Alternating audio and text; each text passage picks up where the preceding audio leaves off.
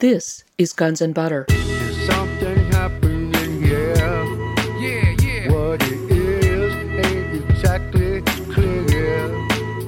There's a man with a gun over there. The fireproofing upgrades were very coincidentally similar. They matched up almost exactly to the areas of impact, failure, and fire on 9/11. So they have 110 floors in the North Tower, for example. Only 8 of those floors had been updated fully for fireproofing. And those were the exact 8 floors where the plane hit and where the fire occurred and where the failure was said to have initiated. I'm Bonnie Faulkner. Today on Guns and Butter, Kevin Ryan. Today's show, Another 19, Part 5. Kevin Ryan was site manager for a division of Underwriters Laboratories, or UL. As a manager at Underwriters, he began in 2003 to question the World Trade Center investigation being conducted by UL and the U.S. National Institute of Standards and Technology, NIST, and UL's work to ensure the fire resistance of the buildings. Ryan lost his position at UL for making his questions public. He was a founding member of the 9/11 Working Group of Bloomington and Scholars for 9/11 Truth and Justice. He now serves as co-editor of the Journal of 9/11 Studies. His latest book is Another 19, Investigating Legitimate 9/11 Suspects. Today we discuss Rudy Giuliani and the World Trade Center, Dwayne Andrews and SAIC, and Porter Goss and the cover-up. Kevin Ryan, welcome. Thank you, Bonnie. You began your chapter, Rudy Giuliani and the World Trade Center, by mentioning the fact that Giuliani gained national notoriety from the events of 9/11, that his approval rating shot up to 79% from 34%, and that, in fact, he was named Man of the Year by Time magazine in 2001. What can you tell us about his family background, ties to the mob, and his early work history? Well, Rudy's father was convicted of robbery and then sent to Sing Sing prison. And that's well known, and also the fact that he afterward worked for a mafia loan shark operation.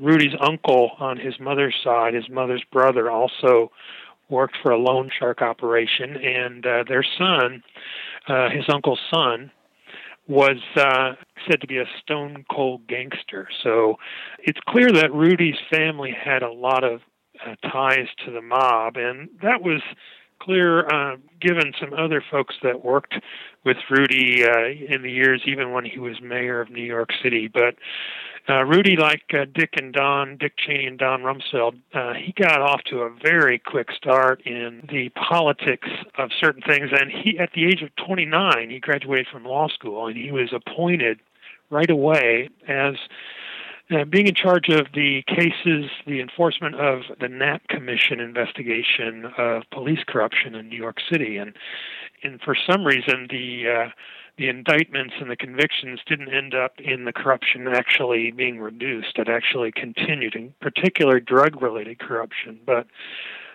whether or not Giuliani was seen as doing a good job there or not, he was appointed shortly after that to be Associate Deputy Attorney General in the Ford administration, reporting to Deputy Attorney General Harold Tyler. So in that role, he was basically mentored by Harold Tyler, who was a very powerful man. And he was also, even at that time, warning about domestic terrorism and recommending that intelligence collection policies be relaxed. So Rudy was on board right away with a lot of these folks who worked in the Ford administration at a very young age. And in the Reagan administration, when he was only 37, he was appointed to the third highest position in the Department of Justice, the Associate Attorney General, where he was responsible for overseeing the Department of Corrections and the Drug Enforcement Agency. And that's interesting because back then the Drug Enforcement Agency was involved with helping the CIA run cocaine into the United States to fund the Nicaraguan Contra effort. This was reported by Gary Webb, the journalist. But Rudy then, as the man in charge of the Drug Enforcement Administration, would have had some complicity in all of that. And so he had a very interesting background in the Justice Department. And I do know that while he was there, he also chaired a committee that gave oversight to the government's use of a software called PROMIS, which has a lot of interesting implications to 9/11. It was once used by Oliver North to track terrorist threats. Basically, it was a database. PROMIS was a database, and that's interesting given that British Foreign Secretary Robin Cook, after 9/11, said that that's what Al-Qaeda means. Al-Qaeda actually means database, according to Robin Cook. And so this PROMIS software being a database tracking terrorist threats is very interesting, and there's been a lot of comments about this software, and so Giuliani's connection to that is very intriguing, I'd say. And then, of course, you mentioned in your book that journalist Daniel Casolaro was investigating with regard to the Department of Justice and PROMIS software as well, and he reached an untimely end, didn't he? Yes, he did. Much like Gary Webb, it was said that Danny Casolaro committed suicide, but his family didn't believe it, and the evidence points to murder. But Danny Casolaro was an independent journalist who was investigating a wide-ranging criminal enterprise that involved PROMIS. It involved organized crime, the Bank of Credit and Commerce International, which was the well-known terrorist financing network led by the CIA and some oil-rich countries in the Middle East. And Giuliani was involved in all of these things: organized crime, oversight of PROMIS, oversight of the enforcement actions for the Bank of Credit and Commerce International, BCCI. And all this stuff kind of wrapped into, I think Casolaro called it the octopus. He called it it was this criminal network that somehow was involved in a number of things that, circumvented democracy and had to do with drug running and just breaking the law in a widespread way. So Giuliani was touching in his career all of these things: PROMIS, BCCI, organized crime. As far as PROMIS went, the Justice Department, when Giuliani worked there, actually illegally distributed the PROMIS software to foreign governments. So Giuliani being, in charge of the oversight of the PROMIS committee, while this Justice Department was illegally distributing this software, which ended up being an espionage software as well. When it was installed in embassies and foreign governments, it would capture data and send it back to the United States in a covert way. So Giuliani was appointed U.S. Attorney for the Southern District of New York, and this is when he started gaining notoriety because he was said to be tough on white-collar crime. And he was also often photographed busting these big shots. Maybe he led the enforcement actions against Ivan Boesky and Michael Milken, for example, insider trading, Wall Street figures. And he's often handcuffing these mob bosses as well and business leaders. And then later, what people don't know is that Giuliani would drop the charges quietly. His office would never actually prosecute these people. He would just make a big show out of it, which is, again, related to 9/11 in that it's clear that Giuliani gained primarily this political fame from 9/11, which is what he really sought throughout his career more than anything else. And then subsequently, BCCI became a client of Rudy Giuliani's law firm, right? That's exactly right. And in this book, I make clear that there are quite a few connections to BCCI and these alternate suspects. But Giuliani, as you said, he oversaw the enforcement actions against BCCI when it was shut down and the crimes were laid bare.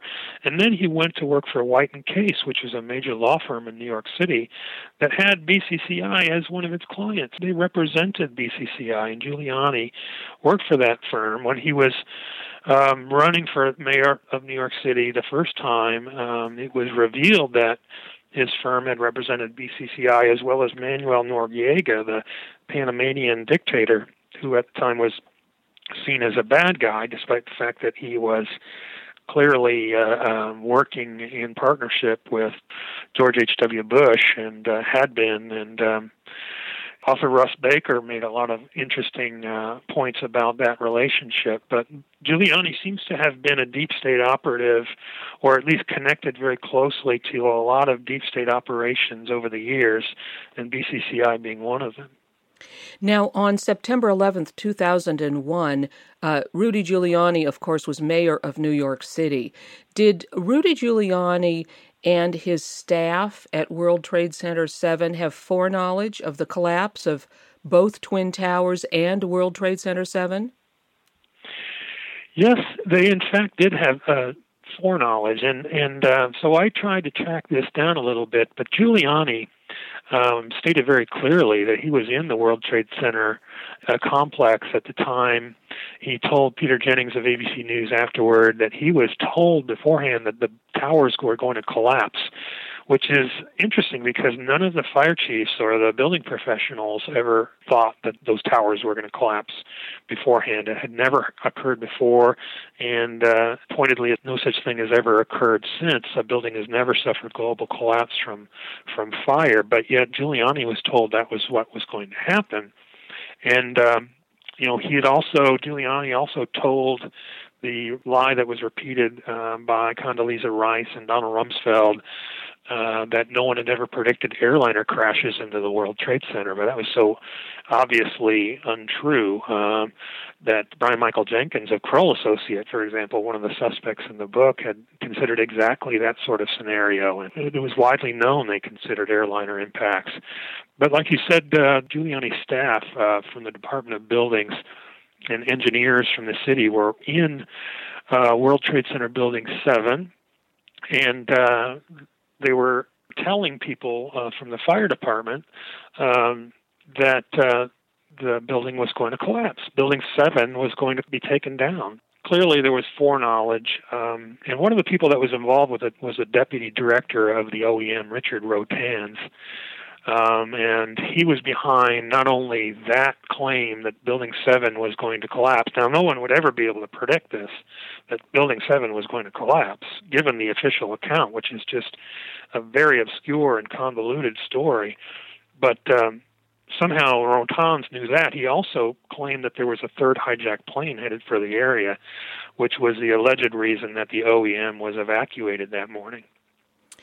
And what was Rudy Giuliani doing on the day of September 11th? And what was going on in the lobby of the North Tower? Well, Giuliani was, for the most part, wandering around the site of the World Trade Center. Happened to be there, I guess, on that morning. And with him was his fire commissioner and his police commissioner, Bernard Kerik, who's a very interesting person. We may have mentioned him earlier because Bernard Kerik went to Iraq to work for Paul Bremer during the occupation. But Kerik was the New York City police commissioner, and Kerik and Giuliani were walking around. They moved away from the danger in every case. They were not brought into any immediate danger. But the director of the Office of Emergency Management for the city, the OEM, was Richard Shearer, and he was in the lobby of the North Tower, as you said, with a number of high-level government employees, and that would include John Odermatt of the OEM and some people from the intelligence division of the New York City Police Department. So Shearer and these people were just hanging around in the lobby of the North Tower while the towers were burning, but nobody knows what they were really doing there. They were, of course, supposed to be in the Office of Emergency Management in Building 7, but like I said, that building was evacuated. Shearer never went to the OEM at all, and that's one thing the 9/11 Commission couldn't figure out, why Shearer would not go to his own command center in the middle of an emergency that was built exactly for this sort of crisis. They just hung out in the lobby of the North Tower, and luckily for them, apparently, they were able to get out of the way before the building came down. That was the second building that collapsed, though, of course. But what Giuliani did is he was able to avoid danger almost entirely, and he and Kerik wandered around the outskirts of the area, and Giuliani happened upon, just very coincidentally, his personal biographer, who happened to have a cameraman with him, somebody who'd written a very flattering biography of Giuliani. Giuliani just ran into him in the middle of this crisis, and that's what led to this series of Johnny on the spot interviews with Giuliani during the crisis, which made him out to be this great hero and decision maker. It was almost as if these people knew to be ready to have Giuliani presented in such a way, because it's just too convenient otherwise. I'm speaking with chemist, research scientist, and author Kevin Ryan. Today's show, Another 19, Part 5. I'm Bonnie Faulkner. This is Guns and Butter. And then after the buildings were demolished, who was in charge at Ground Zero, and who was Richard Tomasetti? Well, Richard Tomasetti is half of the leaders of a company called Thornton and Tomasetti, and his partner Charles Thornton was one of a small group of engineers that had been asked to investigate terrorism over the years. He was one of the four who investigated the Oklahoma City bombing, for example, and then he became a member of the NIST Advisory Committee for the World Trade Center. But his partner, Richard Tomasetti, was the man who was ultimately said to have made the decision to recycle all the steel from Ground Zero. Now, if people don't remember, the fire engineering community and the victims' families were outraged at the destruction of the evidence at Ground Zero, and the speed with which Giuliani pressed everyone to get the evidence or the debris out of the area and just move it as quickly as possible. But Tomasetti made this decision, he said, to recycle all the steel, and he made some weak claim later that if he had known where the investigation was going to go, he would have made a different decision, but I can't imagine what he thought the investigation was going to be about. The destruction of the buildings was an unprecedented event, and 3 times over, really before any of the investigators got to Ground Zero, as the U.S. House Committee on Science reported. The most important steel evidence was removed from the site and shipped away to be recycled, and Tomasetti was behind that. In addition to Tomasetti, 5 main construction companies were hired to remove debris. You write that the subcontractors were mainly mafia companies. A lot of these subcontractors linked to organized crime were hired by general contractor AMEC Corporation. Where have we heard of AMEC before? Well, AMEC, as you said, there were 5 companies, but really 2 of them were the primary leaders of the cleanup, and AMEC was one of those 2, the other being Bovis Lendlease. They were both huge British conglomerates, and they were both strongly connected to the oil and gas industry and also strongly connected to certain Middle East countries, Saudi Arabia, the United Arab Emirates, and Kuwait. They had all done work in those countries.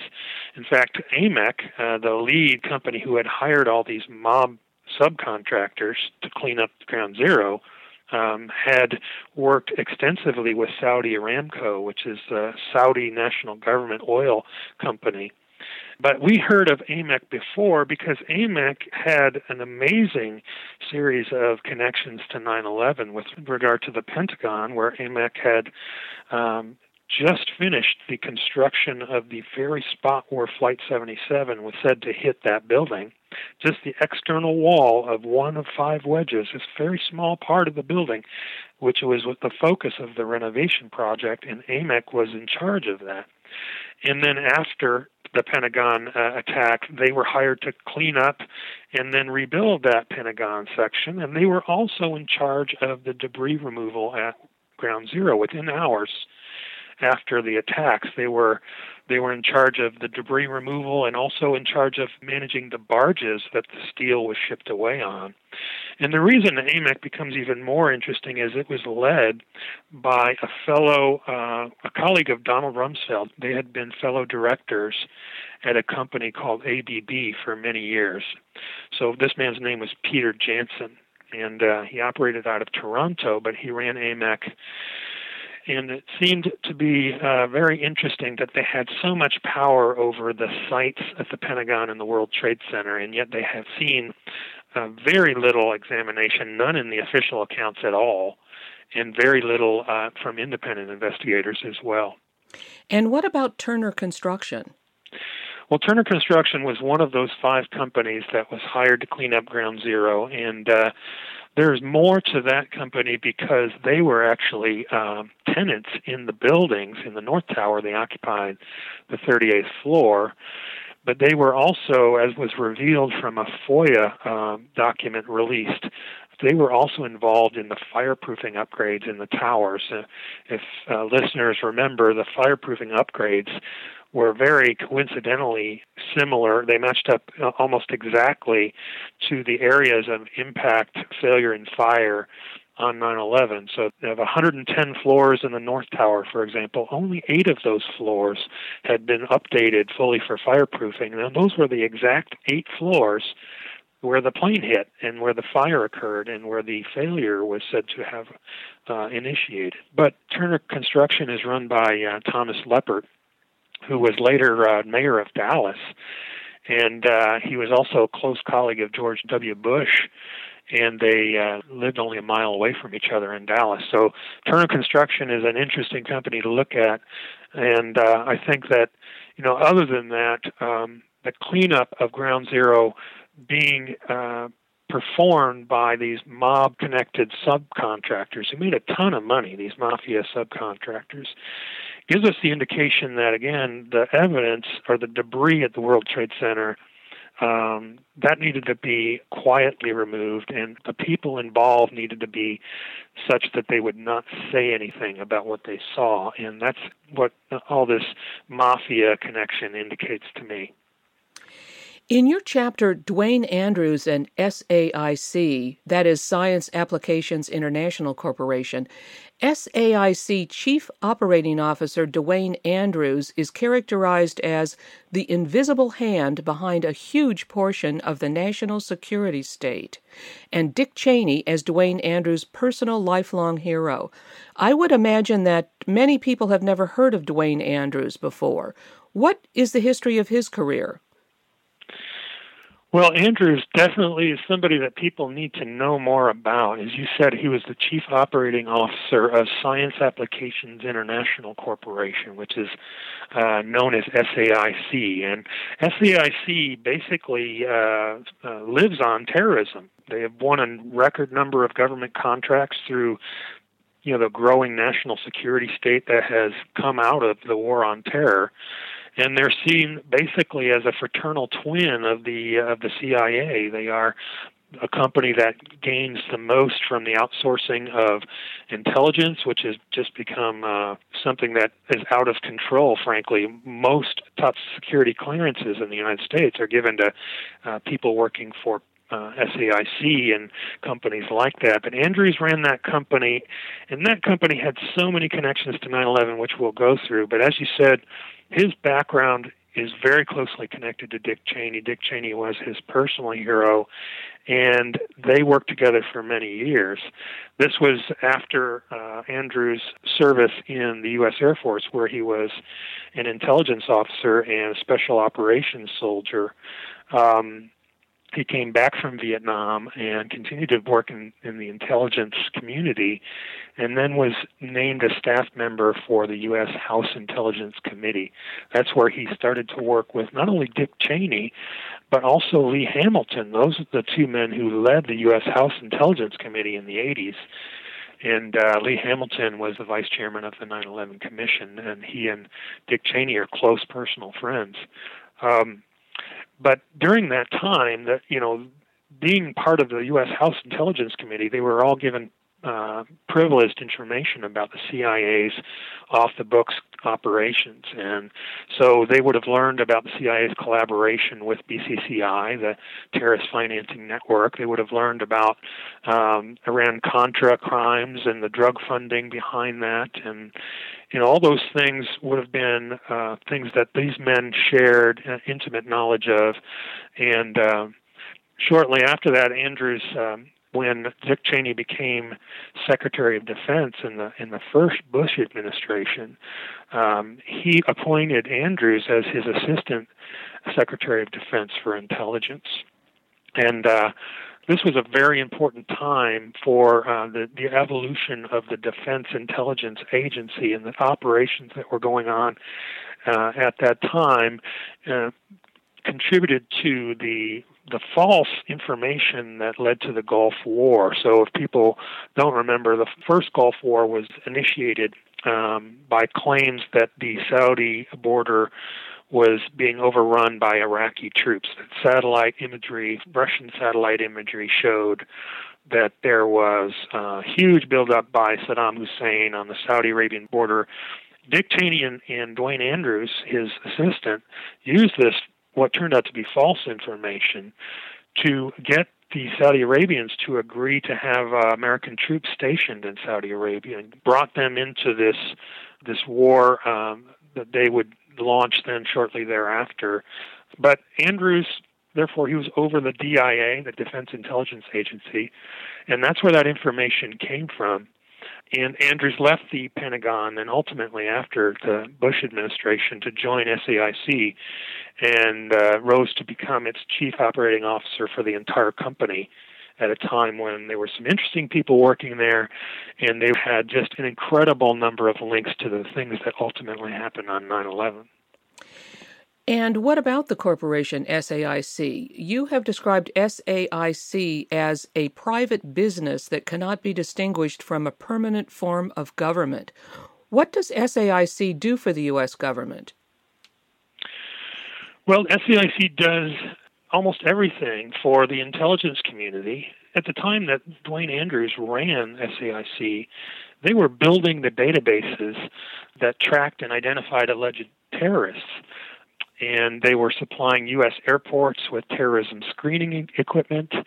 They were investigating terrorist attacks against U.S. infrastructure, including at the 1993 World Trade Center bombing. The interesting thing about that, and they did ultimately give the analysis that led to the official account of that 1993 World Trade Center bombing.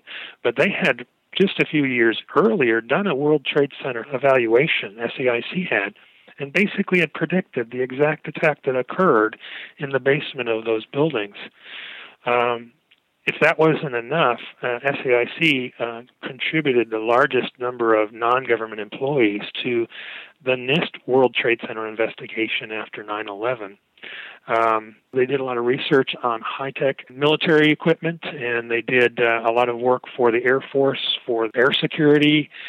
As I said, they had the largest number of government contracts of any company. They were very focused on national security and intelligence, and kind of an opportunity for, as other companies have been, an opportunity for this revolving door situation where people will work in government, then they'll go work for a company like SAIC, and they will take charge of the policies that they had already put in place as government employees. They would make money from them. So that's what SAIC does.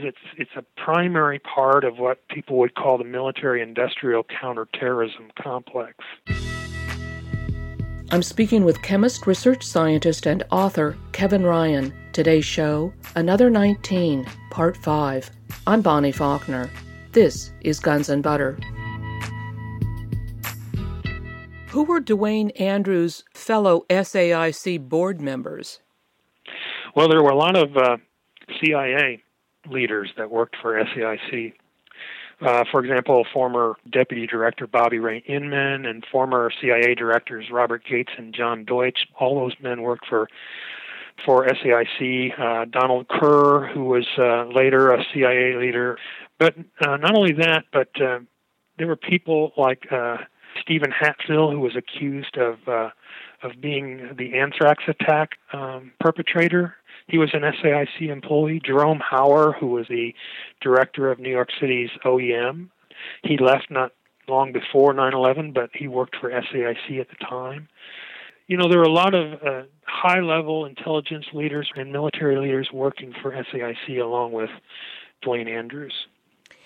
You mentioned SAIC, Vanell Corporation, and Booz Allen Hamilton as having essentially built the Saudi military.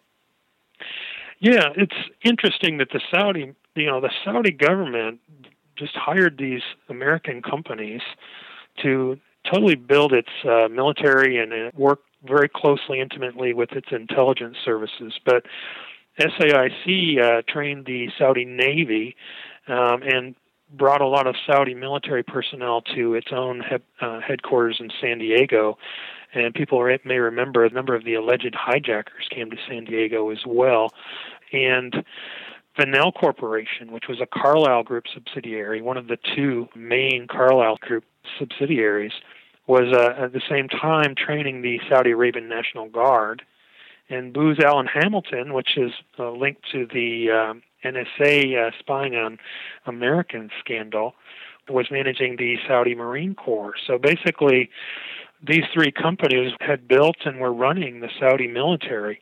Again, people should remember that 15 of the 19 alleged hijackers were said to be Saudis, and there's so many connections to Saudi Arabia in 9/11, from the ambassador's wife allegedly funding some of the hijackers, to our intelligence community leaders, George Tenet and Louis Freeh, being on a very close personal basis with Prince Bandar, who at the time was the ambassador to the United States. So SAIC was strongly connected to Saudi Arabia as well. You say that Duane Andrews built and secured the Defense Information System Network and its secret component. What is that? Well, the secret component of the Defense Information Network was the SIPRNet, S-I-P-R net, and basically it was a secret military intranet that was supposed to have the most up-to-date information on threats to the United States at any given time. And Duane Andrews was behind creating this SIPRNet. He was probably the leading expert on the defense communication systems that failed on 9/11, and the SIPRNet was one of those. The SIPRNet did not have any information about the attacks as they were proceeding. This really brought a lot of honest intelligence community people out of the picture on 9/11. But as well as that, there were a lot of communications problems in the Defense Department. The National Military Command Center had conference calls that people could not connect to, or they were repeatedly dropped from, like the FAA was dropped from the NMCC's conference calls.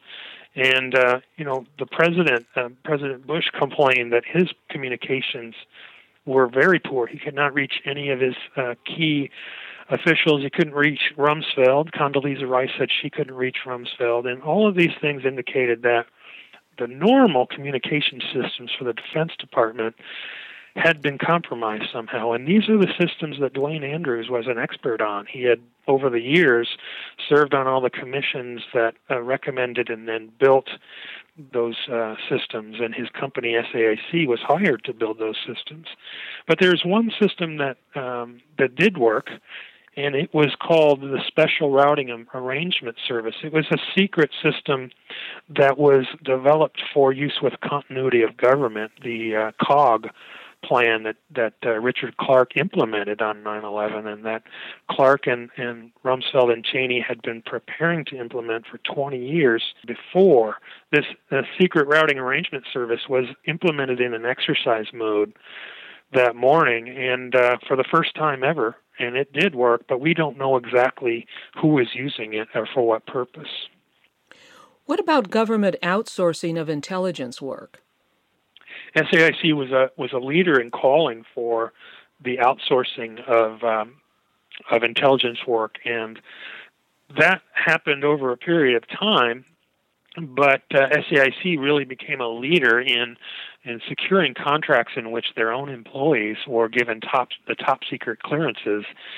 And if people have not learned, they're basically private companies that get the majority of top secret clearances these days. And most people who know the most about us and have the most access to private information are not government employees, but are actual private company employees like those from SAIC.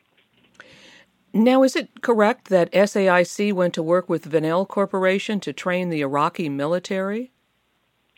That's right. SAIC received quite a few contracts in Iraq, and rebuilding the infrastructure and so forth. They worked with Venel, and not only that, but what was really amazing is after all the systems they had built for the intelligence community had failed in preventing a terrorist attack, they were then given these huge contracts to rebuild those systems. And that didn't make much sense at all. But then after years had passed, 5 years later, for example, they were given this contract for something called the Trailblazer system that was supposed to correct all of the problems with the national security agencies' failures. They didn't intercept or they didn't translate certain critical information that would have stopped the attacks. So this Trailblazer system was supposed to correct all those things, and SAIC was hired to do that. They spent 6 years and $1.5 billion, and then the project was just canceled because it didn't work at all.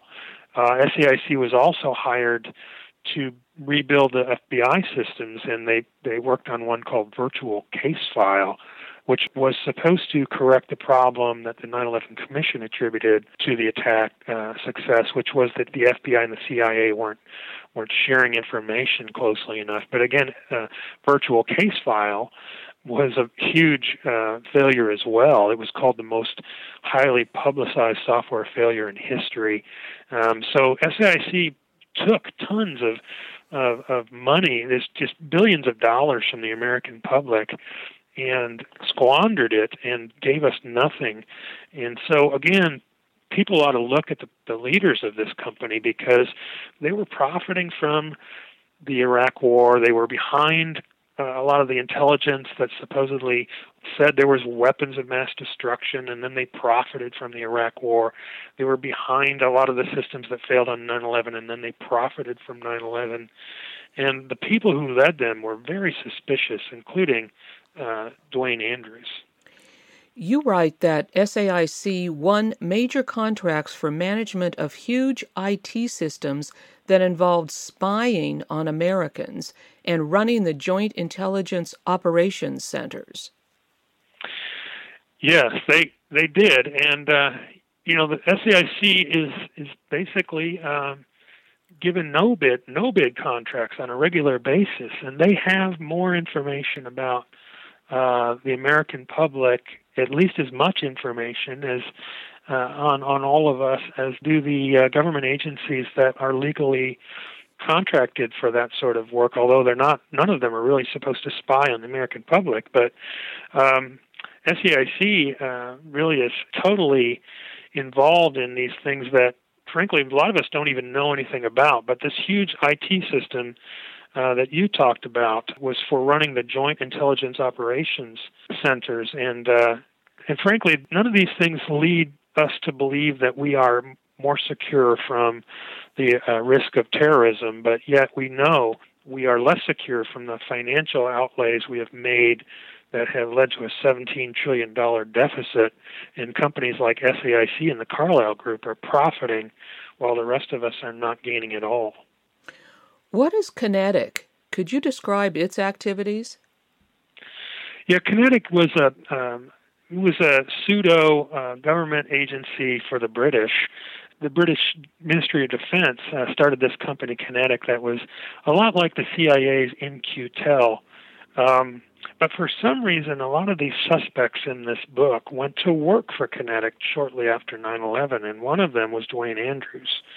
Another was Stephen Cambone, Rumsfeld's sidekick. Another was George Tenet, the former director of CIA.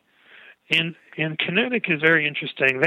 They hired so many people that were connected to 9/11, but also they bought up companies that were, I think, suspiciously connected to 9/11. One of them being called Analex, which was previously called Hadron. This is the company that distributed the PROMIS software in conjunction with Giuliani's Justice Department. So, again, Kinetic and Hadron should be investigated for the possible link to a database known as Al-Qaeda that PROMIS may have had some connection to.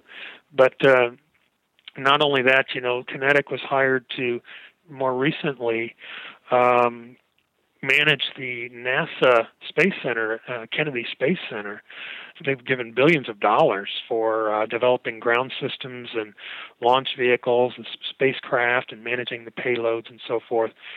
And that should lead people to wonder, all these people who are suspects in the crimes of 9/11, now having such strong leadership over the space systems in the United States, because there are, again, reasons to believe that one day we may see a space Pearl Harbor, and it may be very much like the attacks of 9/11 in that the official account is not substantiated by evidence. And so if we have people like Dwayne Andrews working for Kinetic and managing the NASA spacecraft, and former Strategic Director James Abrahamson also managing a company called GeoEye that is related to that, and James Clapper, who recently lied about the NSA spying, working with Strategic Director Abrahamson at GeoEye.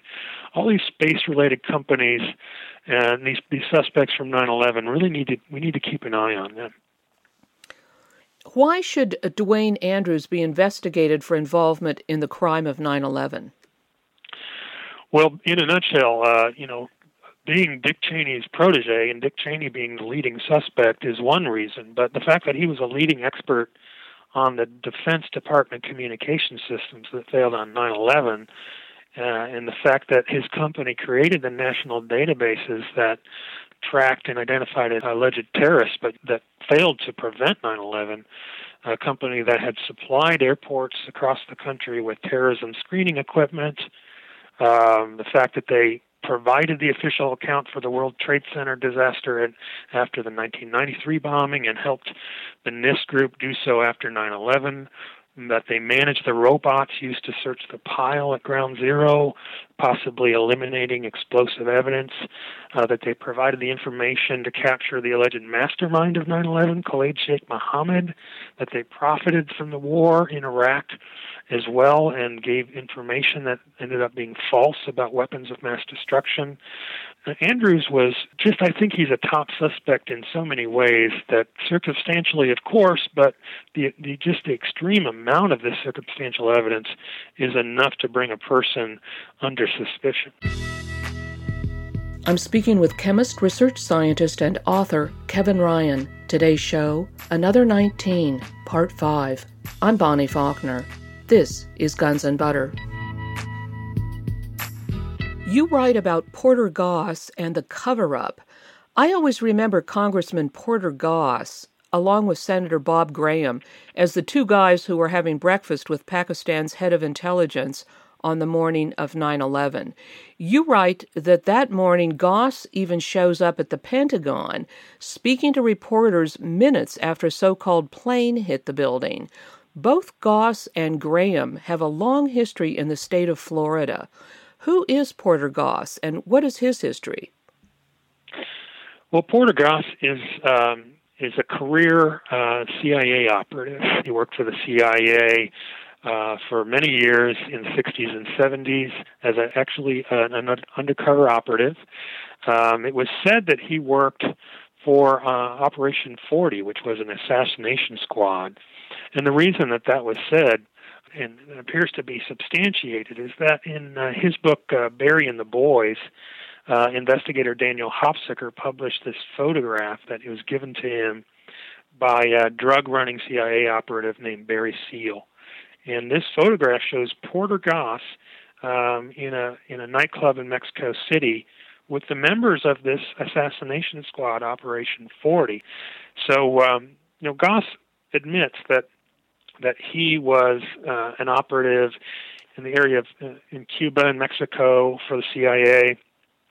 He doesn't tell us a lot about what he did, but it's clear that he is he's somebody who is a deep state person. He's definitely not just your average businessman from Florida. But the reason that, as you said, Florida is so interesting is that this is the areas in which Porter Goss was the congressman are the exact areas where these alleged hijackers were training in places like Venice and Charlotte County in Florida. Those were the areas that Porter Goss represented as a congressman. and that's where Muhammad Atta and these other people trained in places like Huffman Aviation and so forth. Goss got into government through the city of Sanibel, which is a Florida island, actually, in a city, and he actually was given a big boost by Bob Graham. Although Bob Graham was a Democrat and Goss is a Republican, for some reason Graham gave Goss this big boost by naming him to councils that led him to become county offices and afterward to let him become a congressman in the end. In 1996, Goss became chairman of the House Permanent Select Committee on Intelligence. How did Goss perform in this role? Well, as a member of that committee, Goss was conducting political favors, it appeared. He oversaw the House Intelligence Committee's inquiry into the drug trafficking supporting the Nicaraguan Contras, and he covered up the CIA's involvement there and ignored the fact that the evidence that Vice President Bush was involved. So he appeared to be doing political favors instead of actually doing investigations. And after 9/11, it was clear that he was a big supporter politically of the Bush family and was doing favors left and right for George W. Bush. And what about his relationship with Senator Bob Graham? Did the two of them work closely together? Yeah, they had worked closely together for years, and he traveled a month before 9/11 with Bob Graham to Pakistan to meet the president of Pakistan. And he continued after that to meet on 9/11 with Mahmoud Ahmed, who was the general in charge of Pakistan's ISI. And that's interesting because ISI, of course, was closely related to BCCI, and in fact they were said to be inseparable. The Pakistan's intelligence service ISI was inseparable from the network of terrorist financing and supposed operations called BCCI. But on the morning of 9/11, according to Graham, they were actually talking about terrorism, specifically terrorism generated from Afghanistan. They were also talking about Osama bin Laden. And this is amazing. This is, the morning of 9/11, these two men who ended up leading the joint inquiry investigation into 9/11, talking to the man who led the ISI and talking about terrorism and Osama bin Laden. But we wonder if they talked about some of the interesting things that we know now that they knew then. There was an FBI informant, for example, Randy Glass was his name, who got information from a Pakistani ISI agent. It was on tape. It was actually available on tape that the towers were going to come down. This was 2 years before 9/11, and this information was sent to Graham, and Glass said he sent the information, but it's not clear if any of that was followed up on or why, for example, the General Ahmed might have been meeting with these two men, and yet the information not being revealed about the threat to the World Trade Center on the day that it actually occurred. Yes, I have that audio of FBI informant Randy Glass talking about having dinner with Pakistani ISI agent Raja Ghulam Abbas. And they're dining in some restaurant, and he looks up at the towers and says, "These towers are coming down." So yes, I have that audio. It's actually quite famous. Porter Goss led the joint congressional inquiry into 9/11. How did he perform in this role? Well, his role appeared to be a cover-up role. He made it clear immediately when the inquiry was finally created that they would not be looking for guilt or accountability. He used this kind of vague diversionary language about how they were looking for solutions, not scapegoats. And really, he continued to defend the White House throughout this time, saying that claims that the warnings the president had received about the impending attack, saying those were all just nonsense. And it's just really clear that Goss and Graham together had no intention of revealing anything that would put any bad light on Dick Cheney or on the Bush administration. So, not only that, the joint inquiry clearly did not look for the truth about 9/11. An example being that FBI informant Abdul Sadar Sheikh, who lived with the alleged hijackers in San Diego, Al-Madar and Al-Hazmi, was allowed to just avoid any interviews. He was allowed to avoid polygraph. This Sheikh guy clearly had information about two of the alleged hijackers. But instead of forcing him to testify, the joint inquiry was very passive. This approach really can't be reconciled with the way that other terrorist suspects were handled, like Abu Zubaydah, who was captured in 2003 and tortured extensively. And then years later, we find out through his habeas corpus petition responses that Zubaydah was never connected to al-Qaeda. The 9/11 Commission, frankly, built their story on the torture testimony of people like that. But this guy, Abdul Sadar Sheikh, was allowed to just avoid any of it. He was clearly an important Saudi, and he had lived with and supported two of the alleged hijackers, and the joint inquiry just allowed him to get off the hook entirely. How did Porter Goss lead the way for the deception behind the official account of 9/11? Well, the co-chairmen, both Goss and Graham, they exercised what was said to be near total control over the inquiry, and they forbade the inquiry staff to speak to other people. The members of the inquiry complained that the co-chairman Goss and Graham withheld information and totally controlled the process. But one of the interesting things is that the FBI, who was allegedly being investigated by the joint inquiry, because the joint inquiry's charter was very limited. It was really just to examine the FBI and the CIA and their inability to have tracked down and captured the alleged hijackers.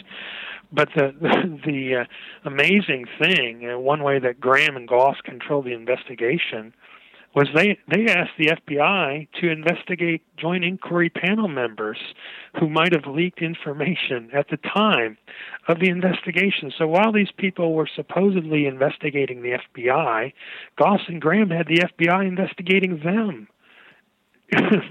This obviously was not going to lead to any truth or any revelation of facts about what happened on 9/11, the way that these two men were leading the inquiry. What is the significance of hard drives recovered at Ground Zero? Well, I wrote an article called Evidence for Informed Trading on the attacks of September 11th. And in this article, I went into this detail as well as many of the other features of 9/11 insider trading. But hard drives were recovered from the World Trade Center. And those hard drives were reclaimed and recovered by companies like Convar in Germany. And the leaders of those companies revealed that the data on those hard drives indicated that vast credit card transactions were occurring in the World Trade Center buildings, transferring huge amounts of money before the buildings and the computers were destroyed. And it was said to be what was called doomsday dealings by this company, Convar, when they finally revealed it. It was not followed up by the 9/11 Commission or the Joint Inquiry. Now, Porter Goss went on to become the head of the CIA. As head of the CIA, was Porter Goss known for blocking investigations? Yes, he was.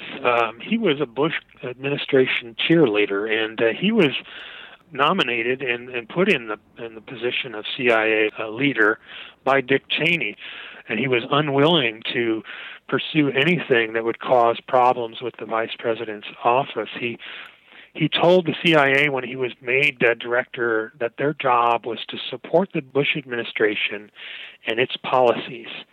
Now, one would think that the CIA would be nonpartisan, but that, of course, is not the case. And it certainly was not under Porter Goss. There were senior CIA officers who had opposed the Iraq War, but Goss was strongly in favor of it.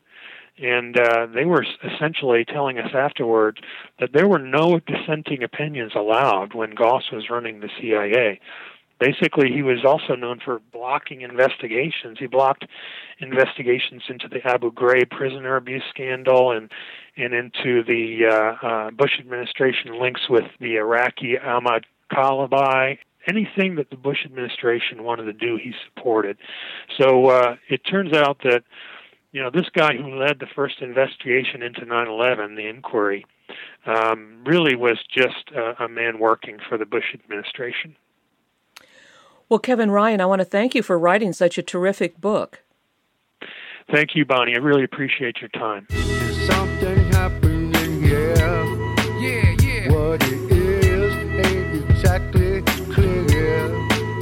There's a man with a gun over there. I've been speaking with Kevin Ryan.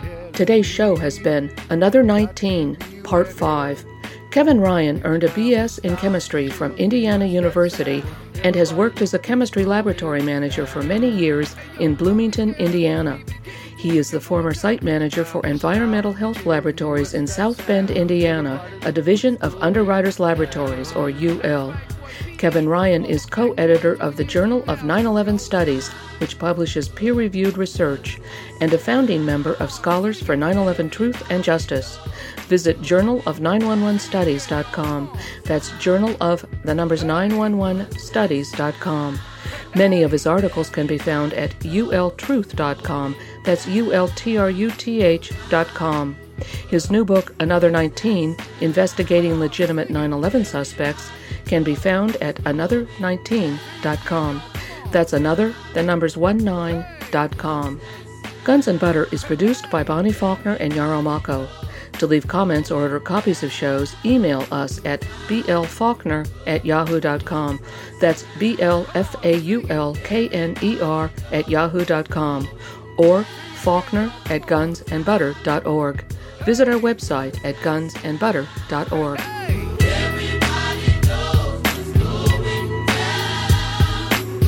Hey yo, these are some serious times that we living in, G. And a new world order is about to begin. You know what I'm saying? Now the question is, are you ready for the real revolution, which is the evolution of the mind?